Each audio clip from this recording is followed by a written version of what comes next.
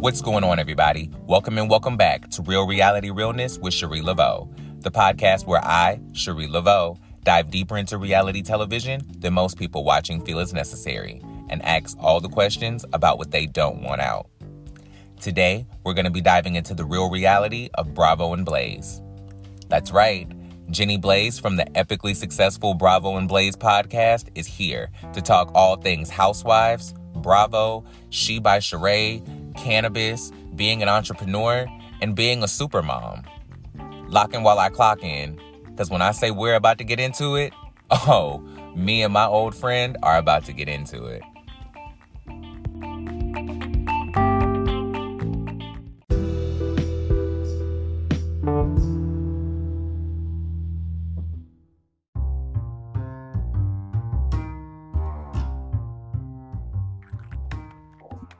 Hello. Hey, how are you? Good. How are you? I am doing well. Can you hear me okay? I can. Can you hear me okay? Perfectly. Sweet. Okay. Excited to get you on the line. I have been wanting to talk to you. There have been so many things going on, and I have needed your opinions. You know, I'm in this new venture that we call podcasting, and you have had this meteoric rise, and I needed to get an expert on the phone to talk about the things of things. Shoot, go for it.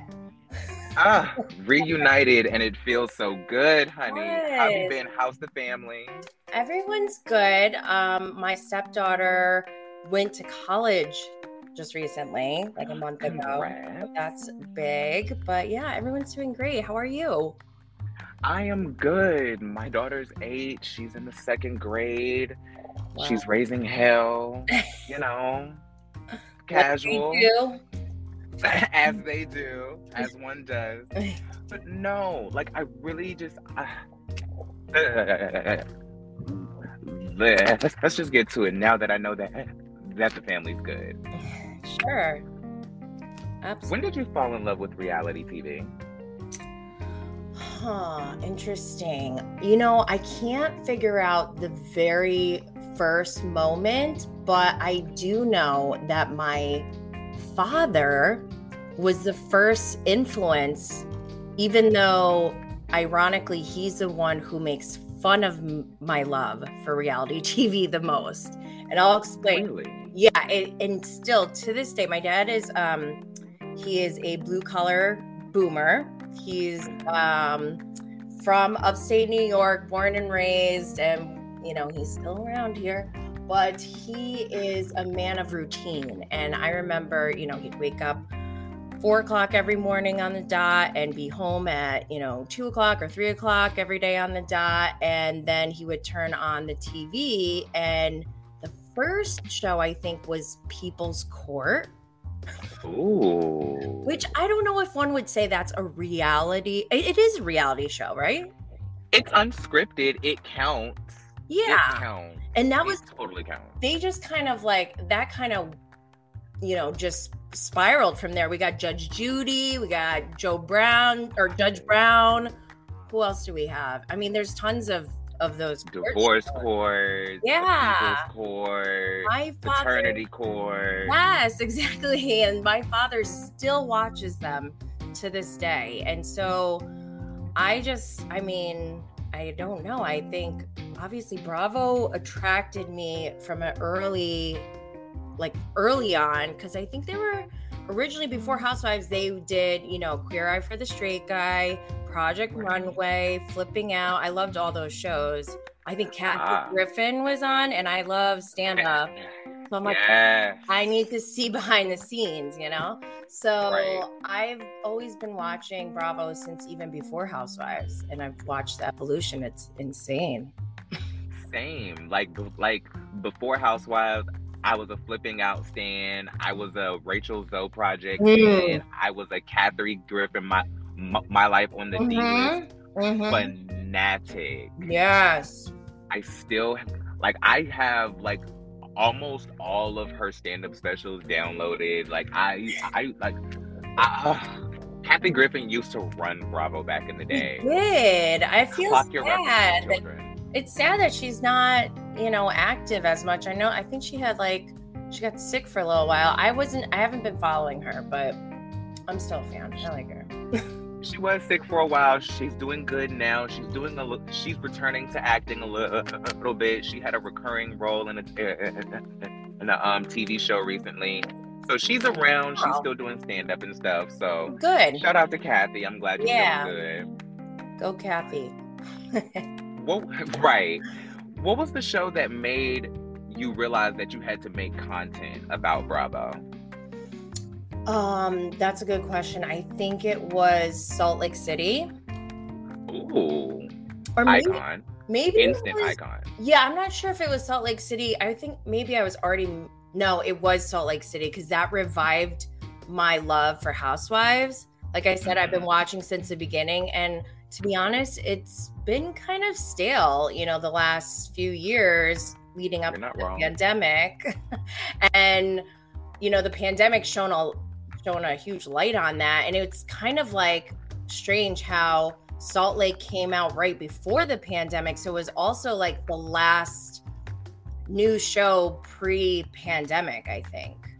Yeah. Their first season was pre-pandemic, I believe. Yeah, so it was refreshing because we were all in lockdown when it started airing. So it was refreshing to see people actually hanging out, but also, and being normal people. Yeah, right. And then also Salt Lake, the reason why I love it so much, I have a love-hate relationship with it right now. But I came out the gate as a fan because I love that there's a spotlight and an extra layer added on to this Housewives franchise in terms of the religion aspect. You have Mormonism, you have, I think, isn't Meredith Jewish? Is Meredith Jewish? I think so. I don't know that for a fact, but I would totally believe that if somebody said that to me. And then Mary Cosby, is a pastor of what kind of church does she have? It's not Mormon. I believe it was Pentecostal. Yeah. So Mary Cosby was before we even saw episode 1, I was like, this lady, I'm rooting for her. Female pastor in a Mormon dominated, environment. Hell yeah, I'm going to root for her, But then she kind of let me down. So. And then this show aired. And the show aired, and I was like... And we realized she was Black Ramona. I have to say that, I have a love-hate relationship with Mary Cosby because she scared me so bad, the first time I Googled her. And that's why, this is where things get dark with Bravo, because I'm like, how did Bravo not catch this? And then it was a slap in the face, wait, they knew all along. And my naive self is thinking, oh, everyone's good and everyone has a soul. But they have integrity at Bravo. Yeah, I just assumed that. And then, once we got Jenny Wen and everything, that was when really I felt hurt. I felt as a viewer, I felt actually hurt by Bravo. Wow. That was actually going to be one of my questions. When was the first time that you felt uncomfortable watching a Bravo show? Was it that season? So that's not the first time I felt uncomfortable. I felt uncomfortable for years with lots of things. And if you go back, you can see how things have evolved. Not just with the show and the cast, but even our culture. There's things that people used to say back in the day that would no longer fly today. So 1,000,000%. Yeah. So I've been uncomfortable many, many times. But before Salt Lake City, do you remember with Below Deck, they had one season where they edited out one character. I think his name was Peter or something. I don't remember, but they cut him out because he did something inappropriate off camera, I believe, or maybe it was on camera. I don't even really know, but they went back after they already edited the whole season and then re-edited to get him out of all the scenes. But then that same season, they made an Asian joke. It was 2 charter guests. one guest was white, the other guy was Asian, and they're like, oh, let's go swimming. Or he goes, the white guy said, I'm gonna go swimming. And then the Asian guy said, oh, I'm gonna go swimming too. And he goes, you can't go swimming. You know, sharks don't like, or what did he say? Sharks don't like sushi or something like that. And I was like, whoa, number one, sharks love sushi. That's first of all bullshit. Number two, first of all, how can Bravo go back and edit things on purpose and still keep something like that in? That's when I was like, first, not uncomfortable. That's not the first moment I was uncomfortable. That was the first time I was angry or upset. Okay, that makes sense. How do you as a woman of color feel making content within this specific fandom? You know, to be honest, this is like the first time where I don't feel like being a woman of color is that much of an issue. Nice. And I'll tell, and I'm sure it still is. It's always going to be an issue, but right. I'm just comparing to my upbringing where I came from. I came from the corporate world where I was, well, even before the corporate world, my college that I went to, actually before that, the school I grew up in, it was like predominantly white. I was one of only a few Asians, and I'm half Asian. But even though I'm half, they used to call me Korea as a nickname, like growing up. And they'd make Asian jokes all the time. So many microaggressions. But then in college, I went to an engineering school where it was like mostly men. And I remember them I've just always been mistreated for being a woman. I remember one time particularly, this kid, I went into class, sat down. It's like the first day of class. The kid sitting next to me is there. I don't know him. So I'm like, hey, I'm Jen. What's up? How did you do the homework? It was kind of hard, right? And he just looked at me like dead ass, did not say a word, and just goes, are you at the right school? Oh my God. I'm like, whoa, not even the right class. He said right school.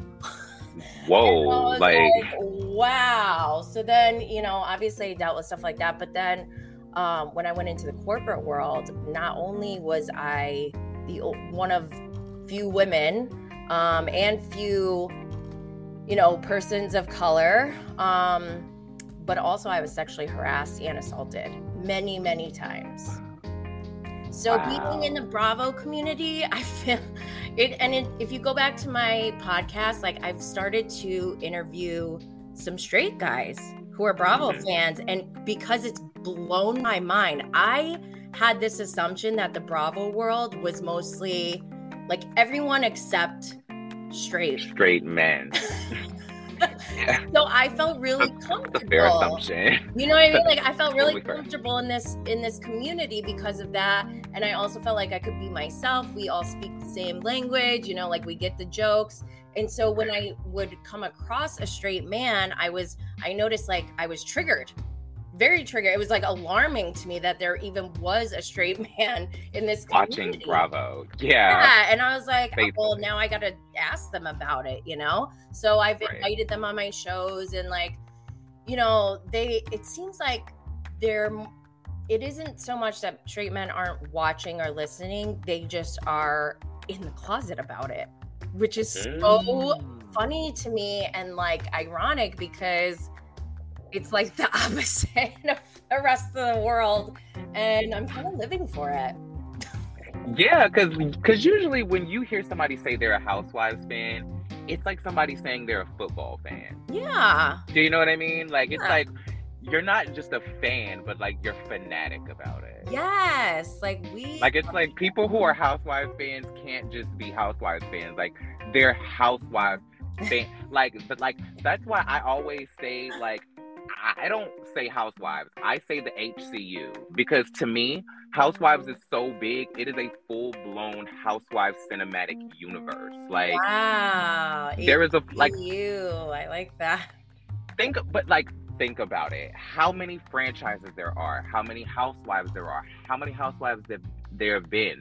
How many iconic moments have come through Housewives? How many housewives have gone through and have infiltrated different reality shows like The Apprentice, like Dancing with the Stars? How many times have we seen housewives just pop up in random ass places, like Cynthia hosting Daily Pop, Nene Leakes in Glee? Like, Housewives is like its own Marvel or DC. Yes, like, that's what I it is trying to explain to so people. It is that intense. Mm-hmm. It is that intense, and you don't. But then again, but when you think about it in that concept, you think like that's not for straight men though. Like, y'all have football, y'all stay over there. Yeah, like stay in y'all lane over there. Y'all don't know nothing about this over here. And I was like, and that's kind of obviously, so actually before I even started interviewing straight guys on my show, I've talked to gay men who have been sexually assaulted by men, and straight men trigger them. And I've talked to other females whose same situation, like, we feel safe here because we've been sexually assaulted in the past, and like straight men trigger us.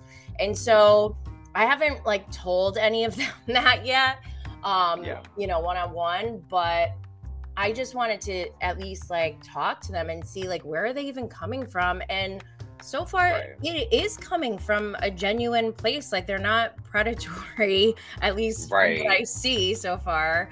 And I'm not like, I haven't fully vetted them out, but from what I see, like, they actually are watching with the same kind of critical thinking that we are, like analyzing the quote unquote, like the plays, and they compare it to sports too. Like, even the Salt Lake City season 3 trailer with that new girl coming in and saying to Jen Shaw, like, you better not be talking to me like that if you want some money on your books. Like, that is so Banji.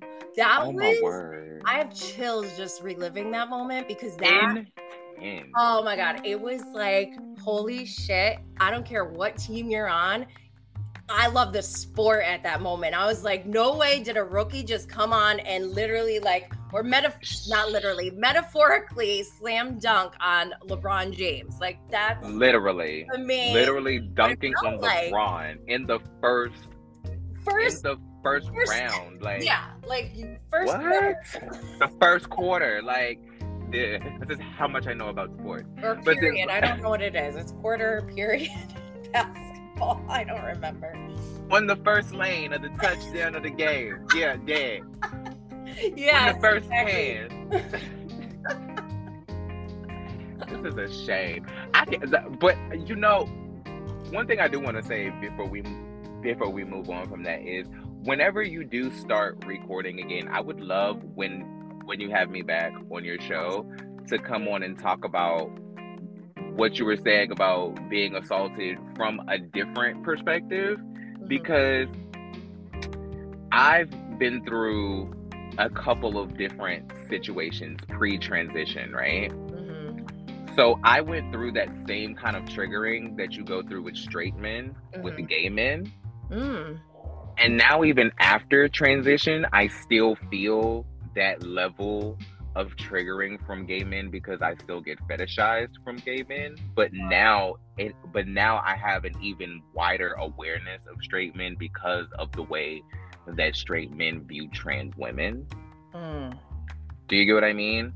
Well, I don't know that experience. That's why I love to hear about it, because like, I only know my experience, which is not great, and I can only imagine that yours must not be pleasant as well. It's a very interesting thing, because I come from a place of intersectionality where it's like I'm triggered from all over the place, because not only am I triggered because I'm Black, I'm triggered because I'm queer, I'm triggered because I'm trans, I'm triggered because I identify as, a third gender identity. So there are triggers that come from straight men, gay men, Black men, white men, cis women, cis Black women, gay men. Like, there's certain levels of misogyny, transphobia, racism that that intertwine itself within so many sectors of a prospective fan base. Let's just say within the HCU, for example, there's just so many different areas where I could interact with somebody from the fan base and it end up being triggering because of however they may perceive me. Do you get what I mean? So it could be, them calling me the N-word, them misgendering me, them, just telling me to kill myself because I don't like their favorite housewife. Like, it goes that's so deep, gross. It's like, it goes deep, bro. But like, it's just, it's really weird. But even before I started covering content, like that whole signaling of like how gay men view me pre and post transition, it's the part that's most interesting to me is that it's intensified. And it's weird because you would think that, hey, I'm a trans woman, I identify as this, gay men aren't attracted to women, whatever. But then I realized that not only do I get fetishized by straight men, I get a level of that from gay men as well. Wow. It's really interesting. It's really interesting. That is interesting because I get that fetish thing. Like, I get fetishized because I'm Asian sometimes. And I had a thought about that too. That creeps me out. I've had men come up to me and like whisper in my ear and they'd say, I love Asians. Ugh. I'm like, oh God, get away from me, please. Like, that is just the creepiest thing ever. Do you think that there's a connection to the fetishizing of Asian women do you think there's a connection between that and the amount of men in America that love anime? Ooh, I don't know. Because when you were talking about that earlier, I thought about that and I was like, I wonder. Well, there is like anime porn, I think. I don't like, I don't know. I don't really like. Because when you were talking about how in school you got picked on because you were, got called Korean and Miss A, all of those things, I was thinking maybe it was because those boys were watching anime.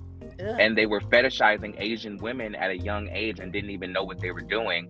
And then when you talked about it by being, but then when you talk about it being triggered by grown men as an Asian woman, it's like, well, there's an even greater audience for anime in grown men. Yeah, that's weird. Do you get what I mean? Yeah, like, anime, they usually do like, ew, you know what's even creepier is that they make exaggeration of like Asian women. That, and it's like usually like schoolgirl, like they're supposed to be like young, aren't they? 100%. Like they're always dressed in skimpy clothing or like suggestive clothing. They're always hypersexually drawn with the huge breast and the Coke bottle aesthetic with the wide hips and the big butt. Like it's always all of that, and it's really interesting. Like I never thought about that until you started explaining it, and I was like, maybe there's a connection to that. I'm sure somebody else knows more about that than I do. Listen, I've been trying to get a clinical psychologist on my show because there's somebody on Twitter who dissects Bravo behavior and they're a clinical psychologist. I've been trying to get them on the pod for a while, but I haven't been able to keep up with them. But I was like, that's going to be a hell of a conversation. Yeah, who is it? I can't remember the name. Yes, so I don't want to say the wrong person. But I'm going to find that person. Yeah, I want to know who this person is. Yeah, because I was like, what? I have to get you on my show. Yeah. But let's lighten the mood for a second, because you and I, we get deep real quick. I know. And mind you, that is the whole aesthetic of this podcast is, diving deeper into reality TV than anybody watching feels is necessary, but I don't want to trigger anybody early in the morning. Okay? Good call. What's your favorite Housewives franchise and why? Well, I think it is Salt Lake City. Like I mentioned, it like kind of revived my love for Housewives because of the religion part of it. It adds in a whole other layer of complexity and additional dynamics between the cast, which I love. But it also, like I said, it kind of left a bad taste in my mouth because of the whole Jenny Wen thing.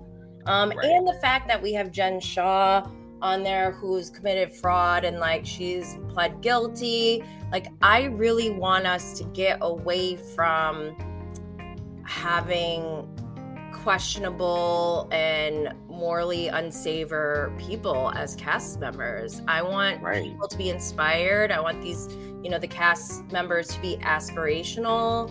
I want to be motivated. I want to be like, yes, that's the kind of person that I would like to be. Not like, ew, that person is stealing money from, whoever. So it's just, Don't you remember when Housewives were aspirational? Yeah, that's how it was. Don't you remember when you wanted to be these ladies? Yeah, it was supposed to be like that. And like, I get it. No one's perfect. And like, that's something that we all need to accept is like, we do make mistakes. And if you put yourself on TV, you're going to see some bad behavior. However, we want to see the growth and see like, okay, I did this. I see myself. I'm taking accountability and I'm trying to grow and be a better person. Instead, it's almost like the bad behavior is rewarded. Like Erica Jane, for example. Their flaws all of a sudden become their character arc. Yes. Now it becomes their aesthetic. Yeah, and I don't like that. It's like, it's okay to not be perfect because no one is, but it's not okay to be actually a criminal. A real villain? Right, yeah, like an actual criminal. Yeah, an actual criminal. Like, that's not okay. And it bothers me that, like, I am torn because while I love watching Bravo, I also am worried, like, am I part of the problem because I'm watching and is me watching supporting this bad behavior? You know what I mean? That is part of the reason why I didn't completely surround my podcast around just specifically one network, one show, the HCU, because I didn't ever want to, because it just feels like all of reality TV is getting more and more toxic. But then at the time that I started this, it was like the Bravo fandom itself is like at peak toxicity right now. Yeah. And listen, we were talking about mentoring and like all of the things that like we were manifesting and like all of those things before you called me. And I am like I think I really am, like, I joke about it and say that I'm Housewives, human resources, and all of that type of stuff, but I think I legitimately am subconsciously manifesting like the job at Bravo where I clean all this shit up. Yeah, I was thinking about that too. I would like to see Bravo take on an initiative where they invest in a long-term plan, not a like one-time BLM campaign that goes away. Like, not that, because that was not it, but something long-term, like a 3 to 5 year plan to really clean things up and set them up for success for the long term. Like, this is not sustainable. This is getting out of control. The Beverly Hills is essentially interactive, but it's a delayed interaction with the fandom because we're waiting for them to put out the show. Meanwhile, they're still interacting with people online. So it's like, at what point, Bravo, are you going to try to continue to keep up with this mess, or are you going to pivot? And maybe we talked about this the last time that I came on your show. I was like, there has to be some sort of coordinator of inclusion and like social awareness. Like, there has to be some sort of person, or as Lonnie Love from The Real would call it, there's got to be a Jamal in the room. You know what I mean? Like, there's got to be somebody and say, wait a minute. Now, I get that most of y'all probably wouldn't notice, but Black people would not think that this is cool. There's got to be a, a somebody in the room that's like, wait a minute, the Asian viewers are gonna eat this alive, and not in a good way. Right. Like, there's gotta be enough people in the room who represent the different diversity groups of the network. Like, oh my gosh. Oh, sorry, what? Can I tell you something real quick? This reminds me Of of something I watched over the weekend on Netflix. It's called This Changes Everything. And back in the 1930s, men like went on strike, or I forgot who it was exactly. It was like a union of actors or a union of directors in Hollywood. They banned women from being directors. What? And so everything in media since the 1930s, which is where we all get our information from, right, has all been from the eyes of a man. And not just a man, but mostly predominantly white men. That is well, I mean, look at who our Declaration of Independence and our Constitution was written by.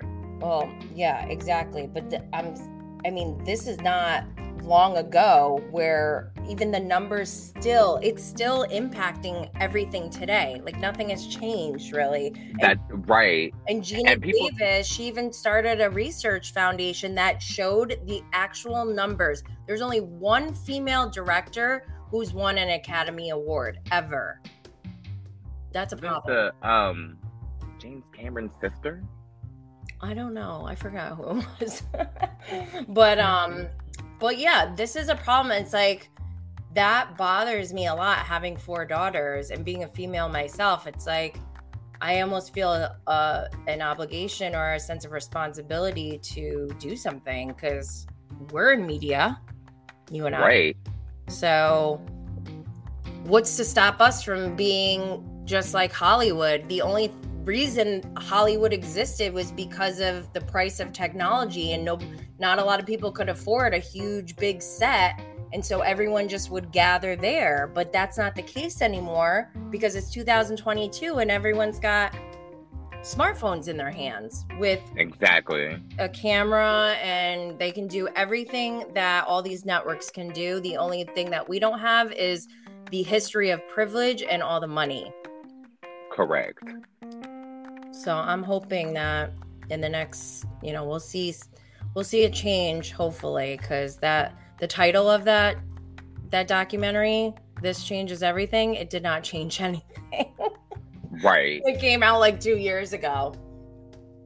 That is a shame. Yeah. To be honest. Like, and that makes me wonder, how is your perspective on Bravo and reality TV and this space changed going from a viewer to a media outlet?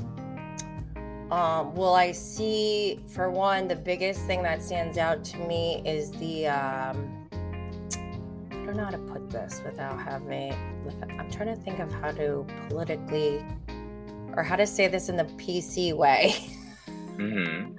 But that's never been my focus on this podcast. I don't feel much love, I'll just say that, as a fan from the people who I'm helping, if that makes any sense. Like, I don't have to be doing any content creation or media about these shows, but I do because I want to and I enjoy it.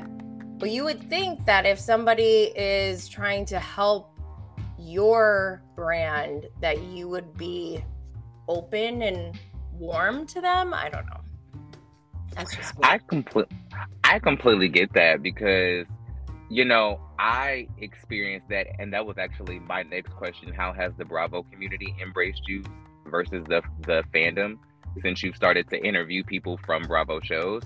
But before we get to that, I was thinking that, like, I've kind of felt that, but from another perspective, whereas when I started covering, the inadequacies and the inequalities that people of color, people of, third identities, and like all of that stuff receive from the fandoms within, the shows or within pop culture, it seemed like I started getting a lot of backlash from the communities that I subscribe to. Oh, really? And it was like, wait, yes. Like, it was really weird how, and you know, this really has nothing to do with reality TV, but this is when I noticed when the shift happened. And then I noticed that it kind of continued within my coverage of Housewives. When the Will Smith slap happened, it seemed like my coverage of that led Black people to really turn their back on me. I got so much backlash from Black, especially on TikTok. Wait, because tell me the whole story. What happened? So Will Smith slapped Chris Rock. That was wild. What happened after that? Did you Will post Smith something? slapped Chris? Well, I did a couple videos about the situation because at the time I was really heavy on my YouTube channel covering all of, you know, the social awareness issues that were happening within pop culture specifically, right? So like this just happened to happen when like I was in peak front lines, hold the banner mode. We have to be the change that we want to see type mode, right? And so my videos were holding everybody involved accountable. I did a video holding Will Smith accountable. I did a video holding Chris Rock accountable. And then I did a video holding Jada Pinkett Smith accountable. Yeah, she looked at him like she almost gave him permission or like, you should do something, right? Is that when he sat down, she laughed. Like when he sat down, like she laughed about it. And it was like, how are you laughing at a man who just got up on national television and struck somebody? Like, how is this funny? Oh, how is this funny? And like that just sent me into a whole nother thing because her laughing at that really triggered my issues with cis Black women and how they encourage the transphobia from Black men. And it really pissed me off. Like, it's crazy how certain things you see in your society just trigger things that may or may not have nothing to do with it. But if you look at it from a different perspective, how it just parallels things like that. It just really pissed me off. I didn't think about that. That totally makes sense. Like, to me, it was just like, why would you think that that's okay? Just because you're seemingly a victim. Not to say that what Chris Rock did was okay, but at the end of the day, two wrongs don't make a right, right? Exactly. And also, like, well, one thing I was like, maybe it was a nervous laughter. That's what I was telling myself. Like, because I don't know what I would do if my husband just went up and slapped someone. I'd be like horrified, obviously. But in the moment, knowing that there's all these cameras, this is like a huge platform, and this just happened, I'd be like, I don't know, I might have a nervous laughter. However, looking back at the footage and after he said something, Will did laugh and she wasn't laughing and she looked at me with those eyes like, you better do something right now. Like that to me was almost giving him permission or like setting an expectation, especially with their rocky marriage. Like, I feel like Will, I don't know. There's a lot of wrong. Everything about that was questionable. Everybody in that situation was wrong. I feel like the person who was the least wrong about it was Chris Rock. But I say all of that to say Black people cussed me the fuck out all across TikTok. Because I held all of them accountable. But like people took this really simple-minded approach to it. Like, what do you expect a man to do? He was talking about his wife. So I did a video holding the Black community responsible, and I was like, does the Black community really not have the capacity or the bandwidth to think of a better way to handle a situation like this publicly than violence? Right. Yet is this the same community that doesn't want us racially profiled because of Black on Black crime? Oh, I'm sorry. Let's not have a deep conversation about this. Yeah. So you made a good point though. What that person said was, you know, he was just standing up for his wife or whatever. So that person, something in them triggered them where in their past or their history, they experienced something where that's important to them to stick up for their wife, right? Right. So that's why they are offended. See, like we're all coming from a place of like trauma or our own experiences that sometimes clash. And that's why people get into these arguments. And that's part of like why I started my account, knowing that this community is super toxic. We know that, right? 100%. And I was like, shit, I do not want. Oh, sorry. Am I allowed to swear? 1,000. Well, I've been cursing this whole time. Okay, so I don't even go know. for it. So Safe space, babe. Safe space. Shoot, now I'm having a stoner moment. I don't remember what I was talking about. We were talking about how the community basically. Oh yes, it's so toxic. Yes, it's right. super toxic, and I wanted to like kind of lead by example by posting things that were mostly lighthearted or like just trying to bring like make people feel like they can relate on something at from their own perspective in a way that's like we know it's I don't know. Can we edit this part out? Now I'm like rambling. No, we can totally move on, and if you think of it, let me know. We'll come back. Yeah, I'm just thinking like I wanted to start my account and lead by example by not like getting I don't know. I feel like we have a responsibility as well to not fuel the fire, so to speak. Like when people are because there is such a thing as what do they call that?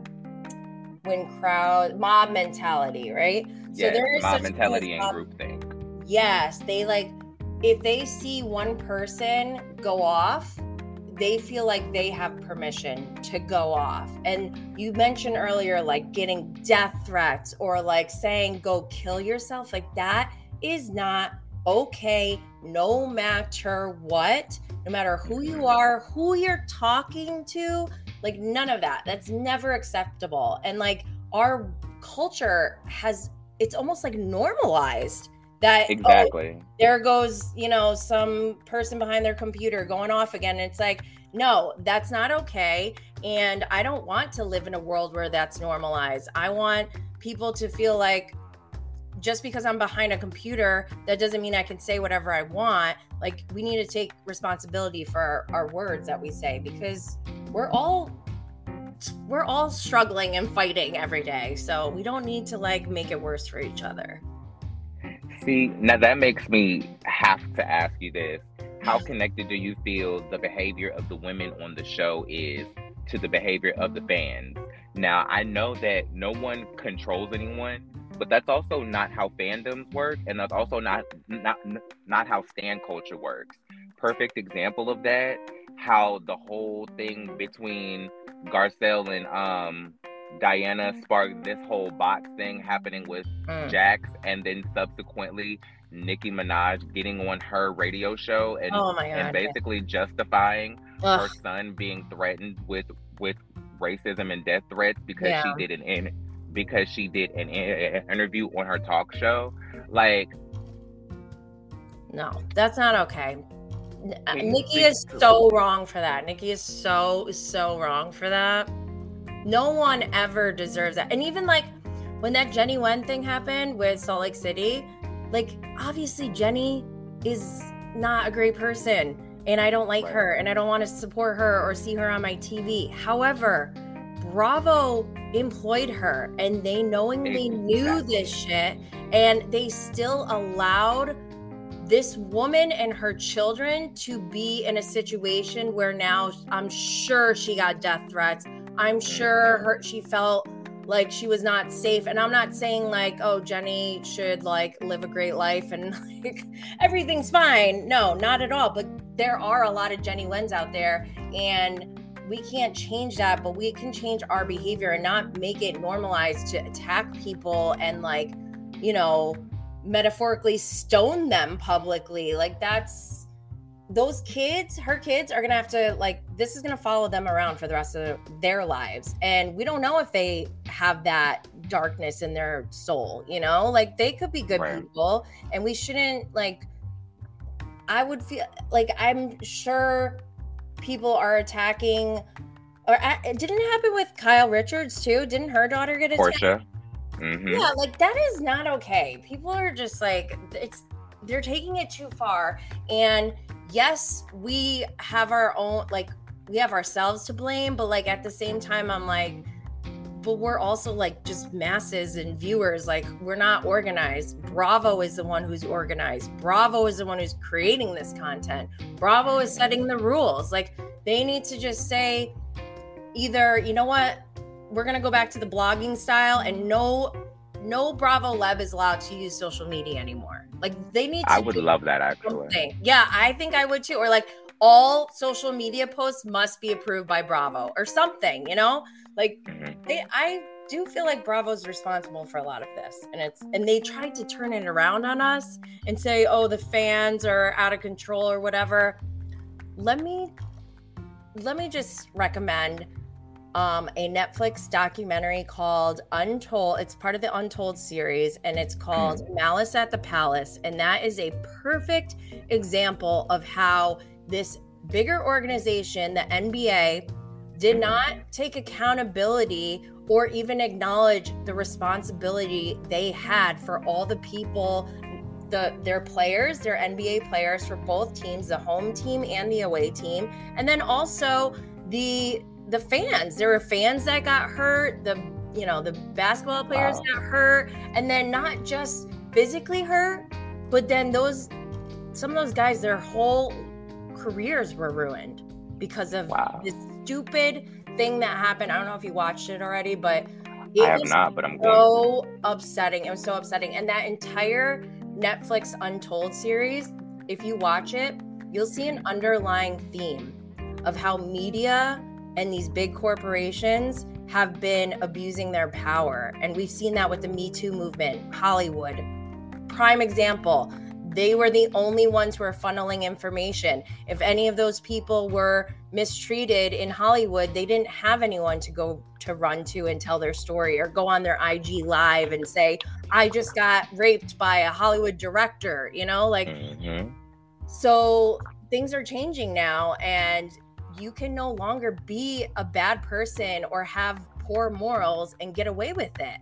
And I think that Bravo is still in this mindset, not just Bravo, but a lot of major networks and big organizations that have been around for a long time. True. They've been able to hide things in the past, but we're in a digital era. There's no hiding anymore. 1,000,000%. What do you think we as content creators need to be contributing to the reality TV space to help assist in the maturity of the fandom experience? So one, I think we should try to get away from adding fuel to the fire, so to speak. Meaning, I see some account, I don't know, like, we want to know the tea, but also we don't want to compromise our morals in the process. Yeah, we don't want to compromise our morals, and also we don't want to make it seem like it's acceptable. Right. Maybe that's the part that's missing, is that as content creators, we're trying to report, but also there's a fine line. Like, we're not just reporters, and some of us aren't even reporters. We're actually just our own personalities and giving our takes, and me. Who the hell are we? We're not nobody has put me through a curriculum to be okay, yes, you're allowed to have a podcast. Right. There's no filtering. So anyone can say anything. And I think that's the scary part, is that you can have people who don't have morals, who don't have values, who they thrive off of this drama, and I see them. They are contributing to the drama, and they're this Patrick Kelly and Rick Leventhal. Them. Patrick Summers, there's a lot of people who are just inserting themselves and making it more toxic. And I guess Bravo can't do anything about that, but maybe us as a society needs to uphold some better standards in what our morals and values are. Absolutely. If you could, and this is where, once again, I continue that whole narrative of being housewives, human resources, because I agree with you. It's not just about the women. It's about the people who are hiring these women. Mm-hmm. I want to talk to the producers. I want to talk to the production company. Yep. I want to talk to the executives. I want to talk to the editors. I want to talk to the casting agents. Yep. There are so many people that I need to talk to outside of just the housewives. So I'm not a casting agent. I'm more of a human resources person because I go above housewives. Yes. I want to talk to everybody. Yeah, that's what they need too. So anytime there's a big change in an organization, it always has to start at the top. That's just, there's no way around that. You can't have like an uprising from the fans and be like, we're not going to take this anymore. Like, they're going to be like, whatever. They're still going to do what they want to do. But if the network says, hey, you know what? We do have a social responsibility here. And yes, we are a business, but how do we pivot? How do we get creative and change so that we can evolve with the landscape of technology and social media and make it an enjoyable experience for everyone so that there's no negative side effects where we're promoting, things that are unsavory. That's my correct name, by the way, unsavory instead of dark. It sounds so classy. It sounds something like Dominique Devereaux would say. How unsavory of you, Crystal. Unsavory of you. That sounds like how she would describe Crystal Carrington's behavior. How unsavory, darling. Darling. Classy. Just classy and bitchy. I love it. Classy and bitchy. Maybe that's a new podcast. That can be our duo podcast covering housewives together. Classy and bitchy. You'll be classy, I'll be bitchy. We could be both. We'll be the new reasonably shady. Ooh, but we're way better already. Correct. Because we have morals and standards and we actually have storylines. Now, speaking of storylines, if you could work on a franchise of housewives, would you want to produce, edit, or cast the show? Oh, 100% not edit. I hate editing.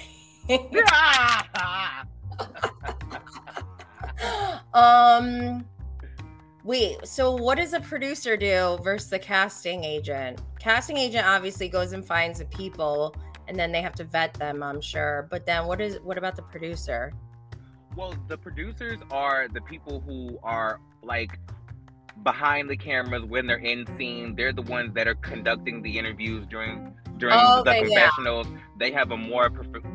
They have a closer relationship with the housewives. Like there are producers that are assigned to each housewife each season to produce their story during the season.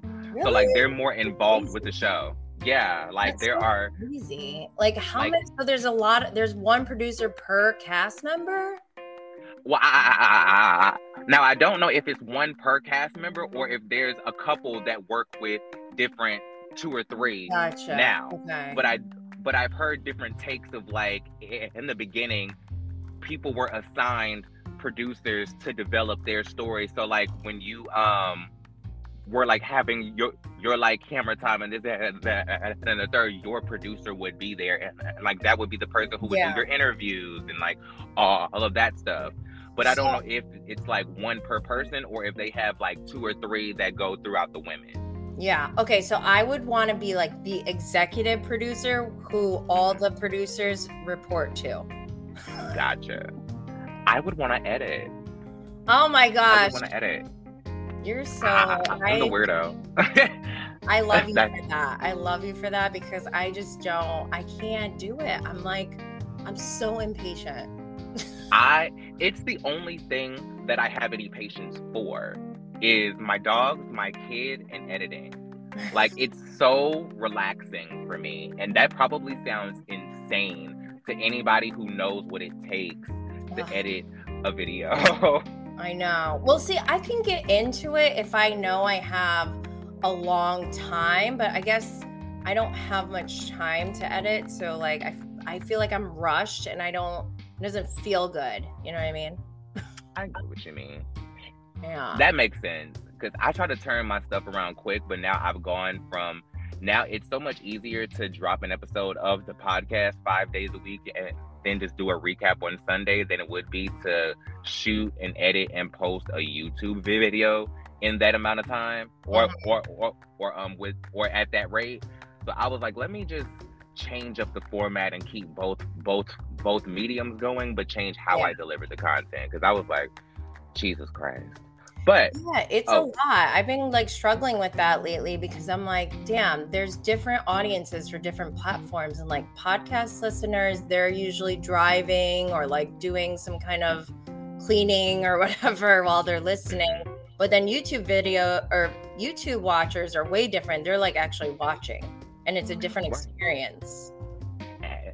See, that's why I think I figured out the perfect niche for me, because I've structured my podcast kind of like a talk show where I drop new episodes Monday through Friday, 1 to 2 episodes, depending on if I have an interview and, you know, what shows are airing at the time and, you know, stuff like that. Yeah. But I'll drop shows Monday through Friday, and then I'll do a YouTube recap show of that week's podcast on my YouTube channel, where I'll talk about, you know, my favorite episodes and all of that stuff, and then I'll give a preview of what's coming up on next week's shows, right?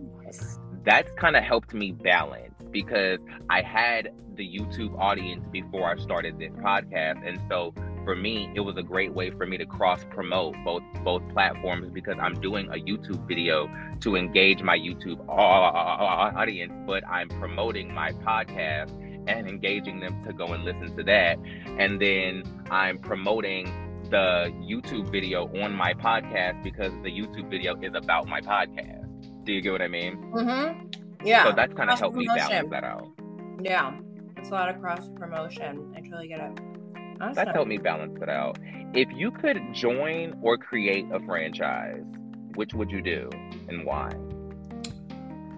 I wouldn't do a Housewives unless the only Housewives I would ever do is like super, super rich Asians in like all different Asian countries, like Korea, Japan, China, Hong Kong. I want Philippines. I want all of them. Taiwan. So you would pull a Phaedra and just relocate? Do I have to be on it? You don't have to.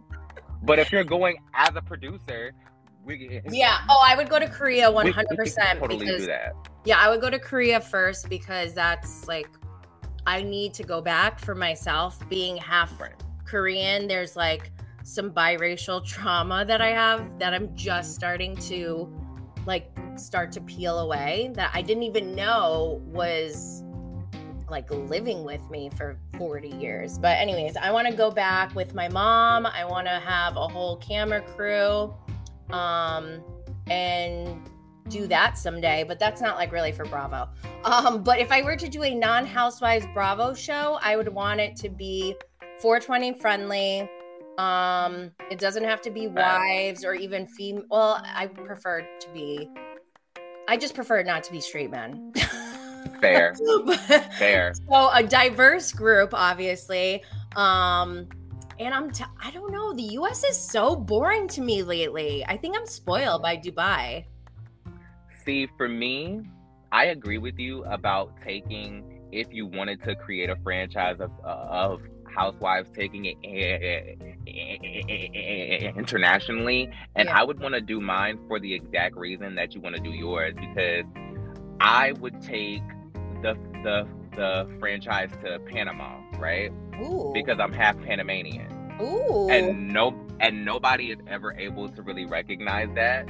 Yeah. So, and for me, I have a lot of culture trauma surrounding Panamanian heritage as well, because I kind of feel ashamed to kind of rep being Panamanian, because my mother, who is full-blooded Panamanian, the woman that raised me, didn't raise me with any type of Panamanian culture. She just raised me as a Black kid. So I wasn't raised with no connection to my Panamanian heritage. I just grew up knowing I was half Panamanian. Really? So I feel like, right? You didn't even know? Like, I knew that I was half Panamanian, but I didn't grow up speaking Spanish or having any relative connection to the heritage. I was raised by a Panamanian woman, but I wasn't raised as a Panamanian child. Can I tell you something? Okay, so I love my father, And I don't want to talk bad about him at all, but this is just ignorance, okay? My father is white, and I guess when we were young, I asked my mom, why didn't you teach us Korean? Like, I wish I could speak fluent Korean. I can read and write because I went to Korean language school on the weekends and my mom, forced us to go to, but we didn't speak Korean in the home. And she said that my father said he didn't want us to know Korean because he didn't want us to have an accent. Wow. So I don't know if that's completely true. This is something my mom said. And my mom also, like, if I were to say it to her right now, she'd be like, what? No. So I don't know, but like that stuck with me for a long time. This is years ago when I asked her this. And I mean, I'm talking like 20 years ago, maybe. So that just stood out to me because that's ignorance. That's not, I don't think my dad hates Koreans. Maybe it was just a sign of the times where he knew Asian people were treated differently at the time, and maybe it was just something that he couldn't maybe he said something that was extremely problematic in the intentions of protecting you. And that's where, like, I'm not going to be mad at him for that, but that just goes to show, like, there is generational trauma that does have a downstream impact. And so, that's like the trauma that I need to break with my children. So I'm trying to do my best, but these are just like little things that I see here and there or like remember from my past. And it's like, wow, this is still affecting us. Absolutely. Speaking of still affecting us, have you read Stassi's book since the last time we talked? I did not read it, but I did I signed up for her Patreon because I had a friend who was like, she had one and she's like, oh, I love her or whatever. And then you and I talked and I was like, you know what, I'm curious now. I want to see what Stassi did after she got, quote unquote canceled from Bravo. And the first episode of her podcast on Patreon, her and Bo said that every $1 for every subscription, I think it's like $8.99 a month or something. So $1 from each of the subscriptions goes to an organization that I think it helps. They write books for children to like break, discrimination and things like that. So I actually felt like right off the bat, I was like, okay, I feel like this is something. That's something. So, but then there's steps. Yeah. So I didn't really, to be honest, I didn't really listen to any of her other episodes after that. For some reason, like I felt like that was enough for me, not because of the money part, but just having the awareness enough to know that she had to do something, like, because I feel like if, let's say, Jax got canceled, okay? Something tells me he wouldn't have done something like that. And if he did, it would have been like, we would have known how ingenuine or disingenuine.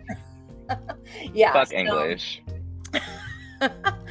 But yeah, so, and then also she wrote her other book Off With Her Head, and it sounds like she's addressing her experience from being canceled. And so, I don't know, there is a rumor that Bo might be cheating, and I hope that's not true. But after they done procreated, Lord. I know, right? It's just like, I don't know. So listen, speaking of Bo cheating and them having children and them having babies and things, so I know you have children, right? Would you ever bring them on a reality show if you ever chose to do one, considering what happened with Jax?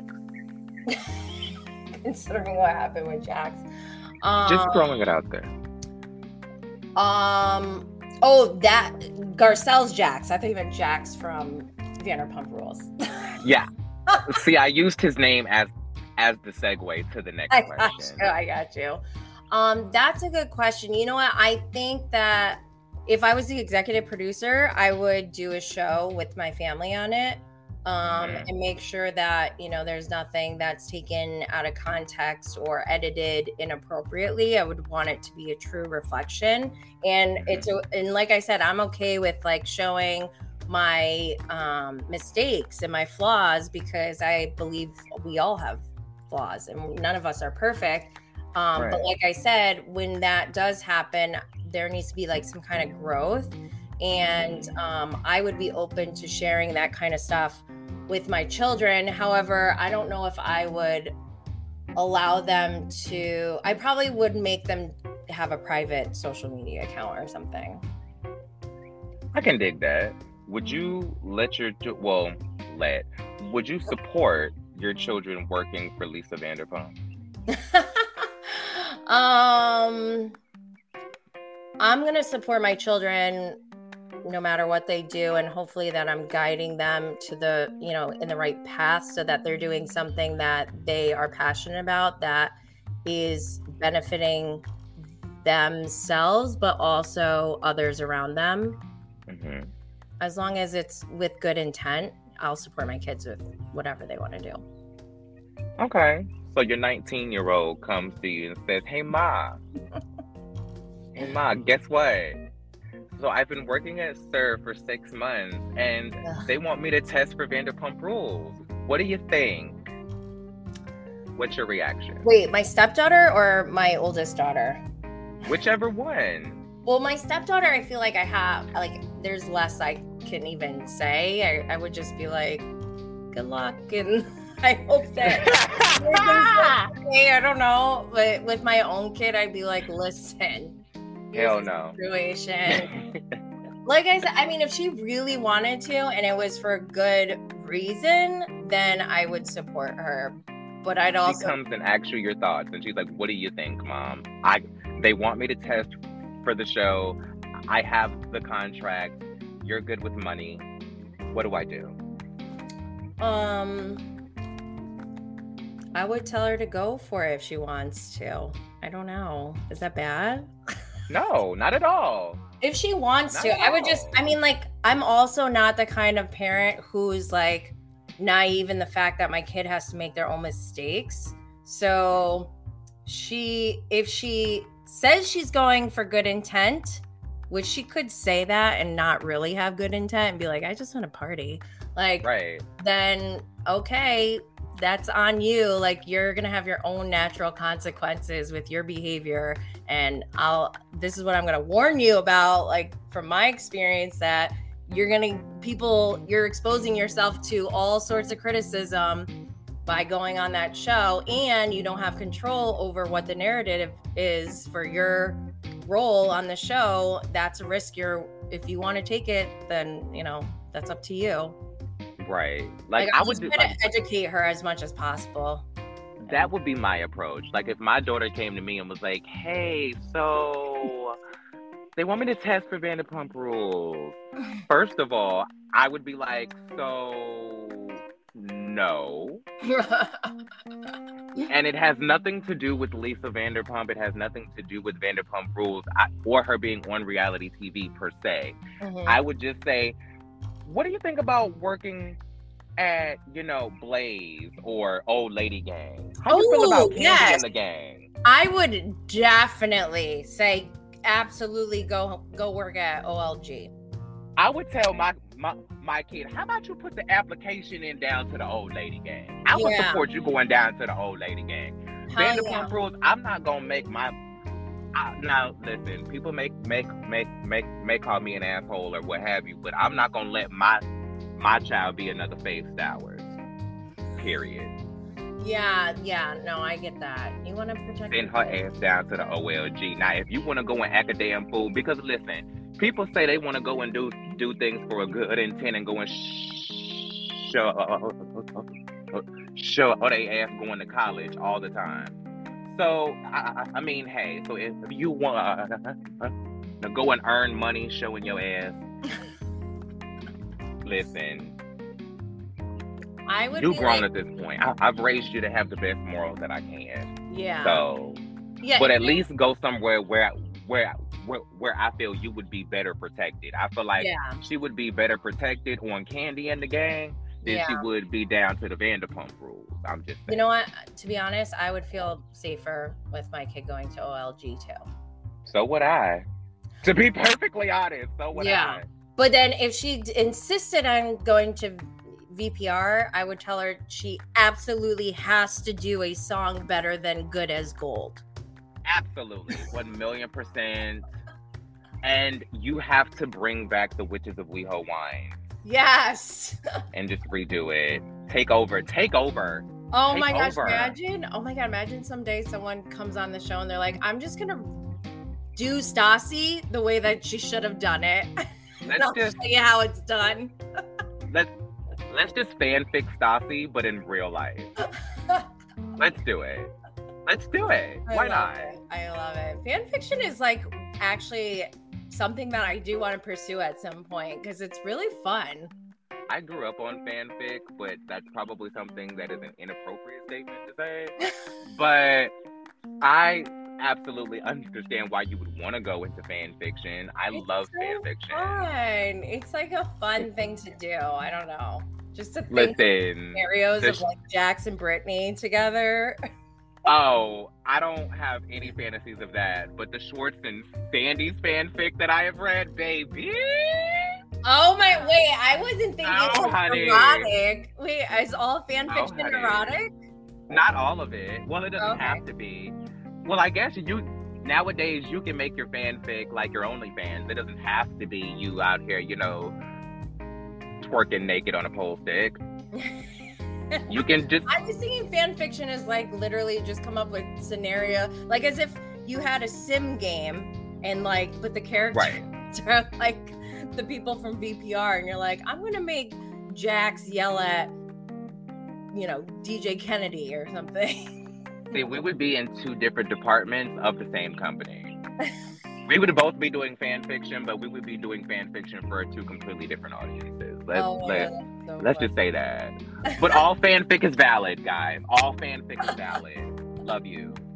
Now, let's say that same 19-year-old turns 21, and she's been on Vanderpump Rules for 2 years. She's turning it. She's whooped Lala Kent's ass. Her song that she didn't let Sheena be on is now double platinum. That's hilarious. And then a 40-year-old Scott Disick comes along. Ew! No. What's your reaction, Ma? Hey, Just Ma. what it was. No. Hey, Hell Ma. no. I would... Oh my God. Scott is he younger than me? He's like in his late 30s. I think he's in his late 30s. Yeah, I'd probably I don't know. I don't condone violence, but I want to say beat his ass. Like, I'd be like, why are you here? Like, get out. Go away. That is weird that he's like, ugh. He has a thing with your child. I actually have a whole thing on that. Because I actually did there's an episode of my podcast on the Kardashians where I dive into Scott's whole narrative with this family, and I'm like, child, it's a mess. But can I run a conspiracy theory by you? Because I have something, like, I've witnessed some things going on in the Bravo universe, within the HCU, if you will. By the way, it sounds like you're on the set of Real Housewives of Atlanta, the reunion, with birds chirping in the background. Listen, I was trying to set an aesthetic and, really trying to set the mood. So when you said you wanted to do this call in the morning, I was like, perfect. Aesthetics. Now, I have a conspiracy theory. Okay. I think that Garcelle is playing the long game. And she's planning a full-out Bravo takeover by strategically plotting to take over Real Housewives of Beverly Hills with Sutton as her on-camera ally and Lisa Vanderpump as her wild card. Ooh. And let me give you the reasons why I feel that way. I already believe you. Just go ahead. I try. you know I always try to come with it, right? Yes. Just look at the way she's infiltrated Vanderpump Rules by putting Oliver in place by getting him a job at the Vegas restaurant. Mm-hmm. But now she's been seen filming for Vanderpump Rules with not only Lisa Vanderpump, but Oliver was sitting at the same table. Mm-hmm. Oliver has just hooked up with Raquel. His wife is coming out on social media and dragging his ass. Oh my God, you think she's pulling a Kris Jenner? Because it is kind of messy. It's just a conspiracy theory. And to top the cake, Garcelle just allegedly replaced Lisa Rinna in a holiday movie. I did hear that. Give me your thoughts, Ma. Give me your thoughts, Jenny.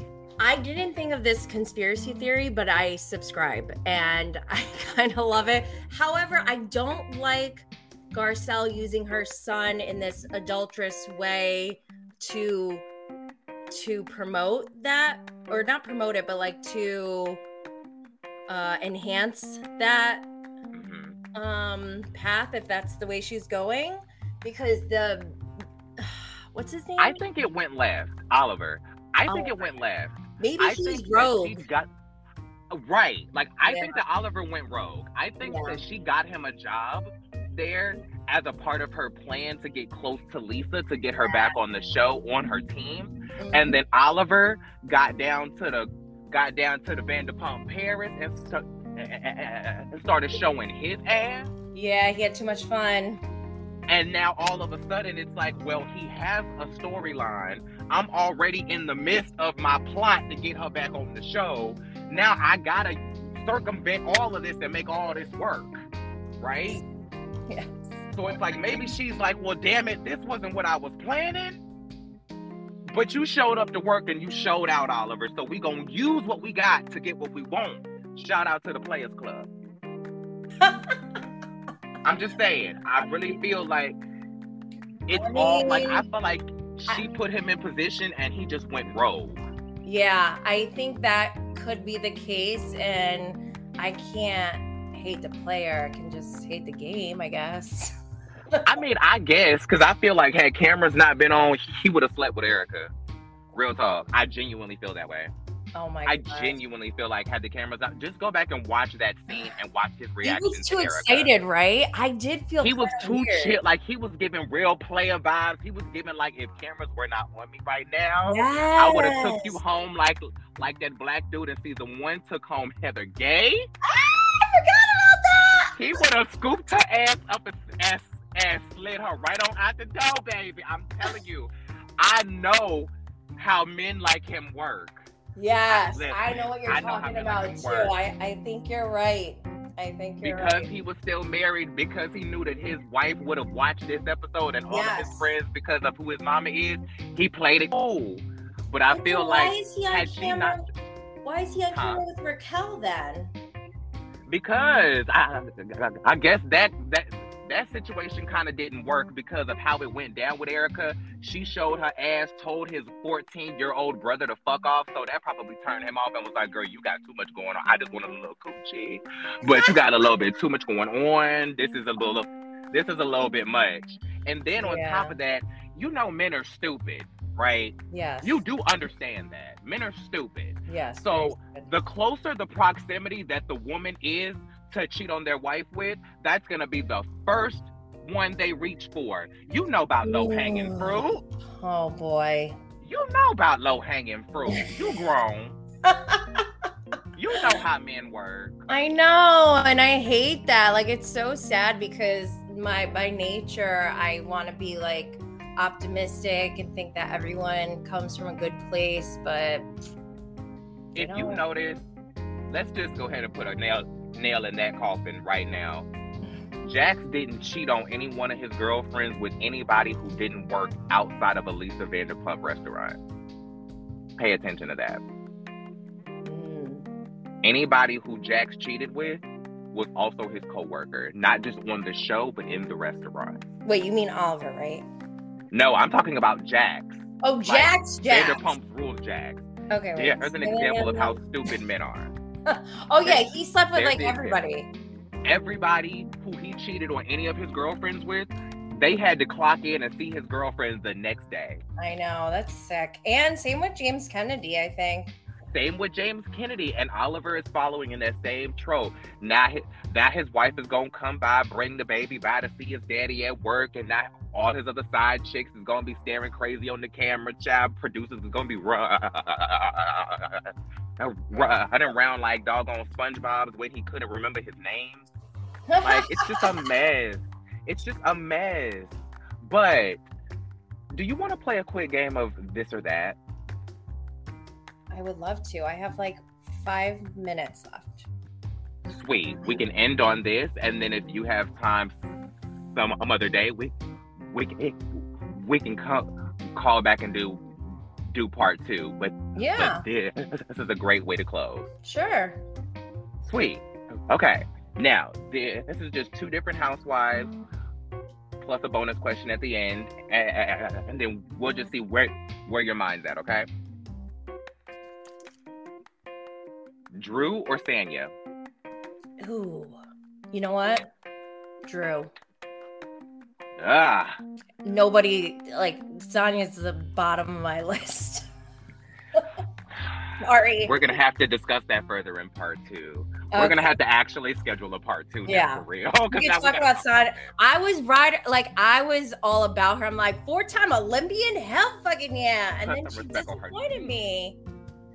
Listen, I think she just got first season jitters, but we can talk about this in part 2. Yeah. Kenya or Marlo? Kenya. Is that Kyle wrong? or LVP? No. There are no wrong answers here. You're in a safe space. There are no wrong answers here. LVP. Monique or Candace? Ooh. These are supposed to make you think now. Or not, just depending on how stern you are in your opinions. Can I pass on this? I'm scared to answer. But if you want to plead the fifth? I kind of do, because I have PTSD from the Monique and Candace situation. Fair. Okay. You will plead the fifth on that one. Yeah. Jill or Bethany? Bethany. Gretchen or Alexis? Ooh, that one's hard. I'm gonna go with Jesus Jugs because her tagline used to make me laugh so hard, like regularly, consistently for probably at least a year. And even people at my work, they started saying her tagline. It was people think I'm high maintenance, and I just say, "Look at me" or something. Right. It was like, wait, what? I could not. I just would die laughing every time I heard it. She wrote that one herself. She was proud of that one. Now it's about to get hard, okay? Okay. Phaedra or Candy?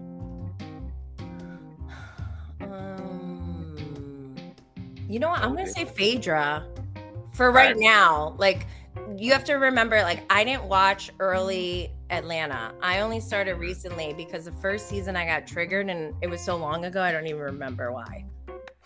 Fair. Vicky or Tamra? I have some personal issues with one of them. So I'm gonna say, this is hard. I'm gonna say Vicky because she's like the OG. I don't know why I'm picking, but we'll elaborate on that in part 2. Oh, trust me, we're gonna get into that in part 2. Kelly or Heather? Heather Dubrow? Or Kelly Dodd? Ugh, Heather Dubrow for sure. Gina or Emily? Ugh, those two are so boring.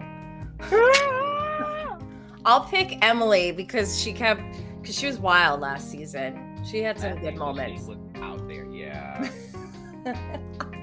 Sutton or Diana? Ooh, I'll pick Sutton. Okay. Even though were you about to say something about Gina or? I was gonna say Emily was so funny when she yelled at Nicole Weiss. Are you Nicole? Yes. She's like, she's just a short, smaller version of me. But of me, she's just a bigger version of me. She's just a not as hot version of me, but I look way better. I was like, oh, you're projecting, Emily. Oh my God, it was you're so feeling funny. It. Yeah. And so Diana versus Sutton, obviously I'm not going to pick Diana, and I'm picking Sutton reluctantly because I think Sutton is kind of batshit crazy. But like, I do too, to be honest. Right? Like, I don't understand. I've been so confused why everyone's like, I love Sutton. I don't get it. I love Sutton, but it's partially because she's batshit crazy. Yeah, I like that part about her. That's like, it's like, why do you love Sutton? Because she's batshit crazy first. Yeah, that's why I like Jen Shaw in the beginning, because she's fucking nuts. Fucking nuts. Speaking of fucking nuts, Brandy or Denise? Brandy. Camille or Renna? Well, I don't think Camille has blocked me, so I'll say Camille. I've never talked about Renna in my life, by the way. Listen, all the people who have blocked me, I deserved it. So I never talked about her. Same with Craig Conover. He blocked me. I've never talked to him. I've never I only started posting about him after he blocked me because I was like, this is bullshit. He probably just knew how you felt and got ahead of the game. Teddy Mellencamp or Crystal Kung Mingoff? Crystal. Me too, to be honest, because Teddy's on my shit list hard right now. Teddy is like so bland to me. I don't. Well, listen, I did a whole episode of my podcast about housewives that the fan base loves or the fan base hates that I love, and Teddy was one of them. But Garcelle or Erica? Garcelle. Ew, Erica? Blah. I'm just seeing where your head's at. Because some people are living on the wild side nowadays. Really? Yeah, I don't get it. Bonus question. Mm-hmm. Now, this one goes three ways. You ready? Mm-hmm. 818, Vida Tequila, Casa de Sol. Vida Tequila, hands down. Lisa Barlow is my baby Gordon. Lisa Barlow is my number one housewife, and I even have a bottle of Vida sitting on my shelves, and I don't even drink alcohol. I live. Listen, we can cut this call here because I know you are a busy woman, but can I get you back for a part 2 sometime soon? Yeah, absolutely. You know I love you. I love you more, babe. Thank you so much. Absolutely. Now, before I let you get back to conquering the world, let me know, the people know, let all the people who I'm going to expose this 3-way call to, where they can find you, follow you, send you love, money, subscribers, 5-star rating, all the things of the thing. Well, give you your flowers and whatnot. I'm working on building up my YouTube channel, so you can find me at Jenny Blaze on YouTube. And then I have Bravo and Blaze on Instagram, TikTok, Twitter, Facebook. I don't know, all the things. I also have merch on bravoandblaze.com, where I also have my blog, where I post all of my new episodes for my podcast, which you can find on Apple, Anchor, Spotify, Google Podcasts, Stitcher. I think that's all of them. all the places of the places. Yes. And I'm always happy to interact and engage. So hit me up. Sweet. Thank you so much for calling. Yeah, I appreciate you. I can't wait to schedule again so we can have some more girl chat. Yes. Enjoy the rest of your day. And thank you so much for giving me your time, babe. Absolutely. Talk to you soon. Talk to you soon. Bye. Bye.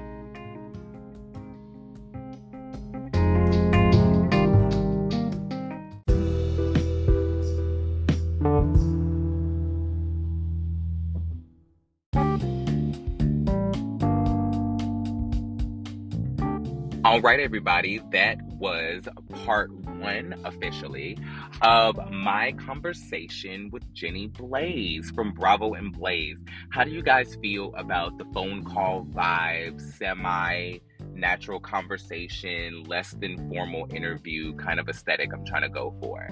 I think I want my interviews to feel more like you guys are tapping into a 3-way phone conversation and you're just listening in on me talking on the phone with whoever I'm technically doing the interview with, but I'm just chatting with my homegirl and my homie with. Do you know what I'm saying? Let me know what you think. I'm trying to do things a little differently within the Housewives cinematic universe, reality TV space, podcast space, all of those things. I'm trying to cover the same things that everybody's talking about, but do it in a way that's different from everybody else, but not too far left that people can't get into it and relate, you know? But tell me you guys enjoyed that conversation with Jenny as much as I did. It was so much fun. It's so good to connect with her again. You know, the first time that we got to chat was on her podcast. Go back and listen to Bravo and Blaze. A great place to start is my episode, the Jordan Renee episode. And just tune in. Make sure you tune into her. Go subscribe to her YouTube channel. Go follow her on social media. All the things are the things. Make sure you follow my show's IG page, Real Reality Realness. If you want to follow me on social media, follow me at Cherie Laveau. Make sure you stay tuned for all the things that we have going on in the next episodes, and let me know what you think about this conversation and recommend me anybody else who you'd like for me to talk to. All right, you guys. I'll talk to you guys on the next episode. I'll see you later. Thank you guys so much for being here. This has been the Real Reality Realness. I am Cherie Laveau, and I'll talk to you guys later.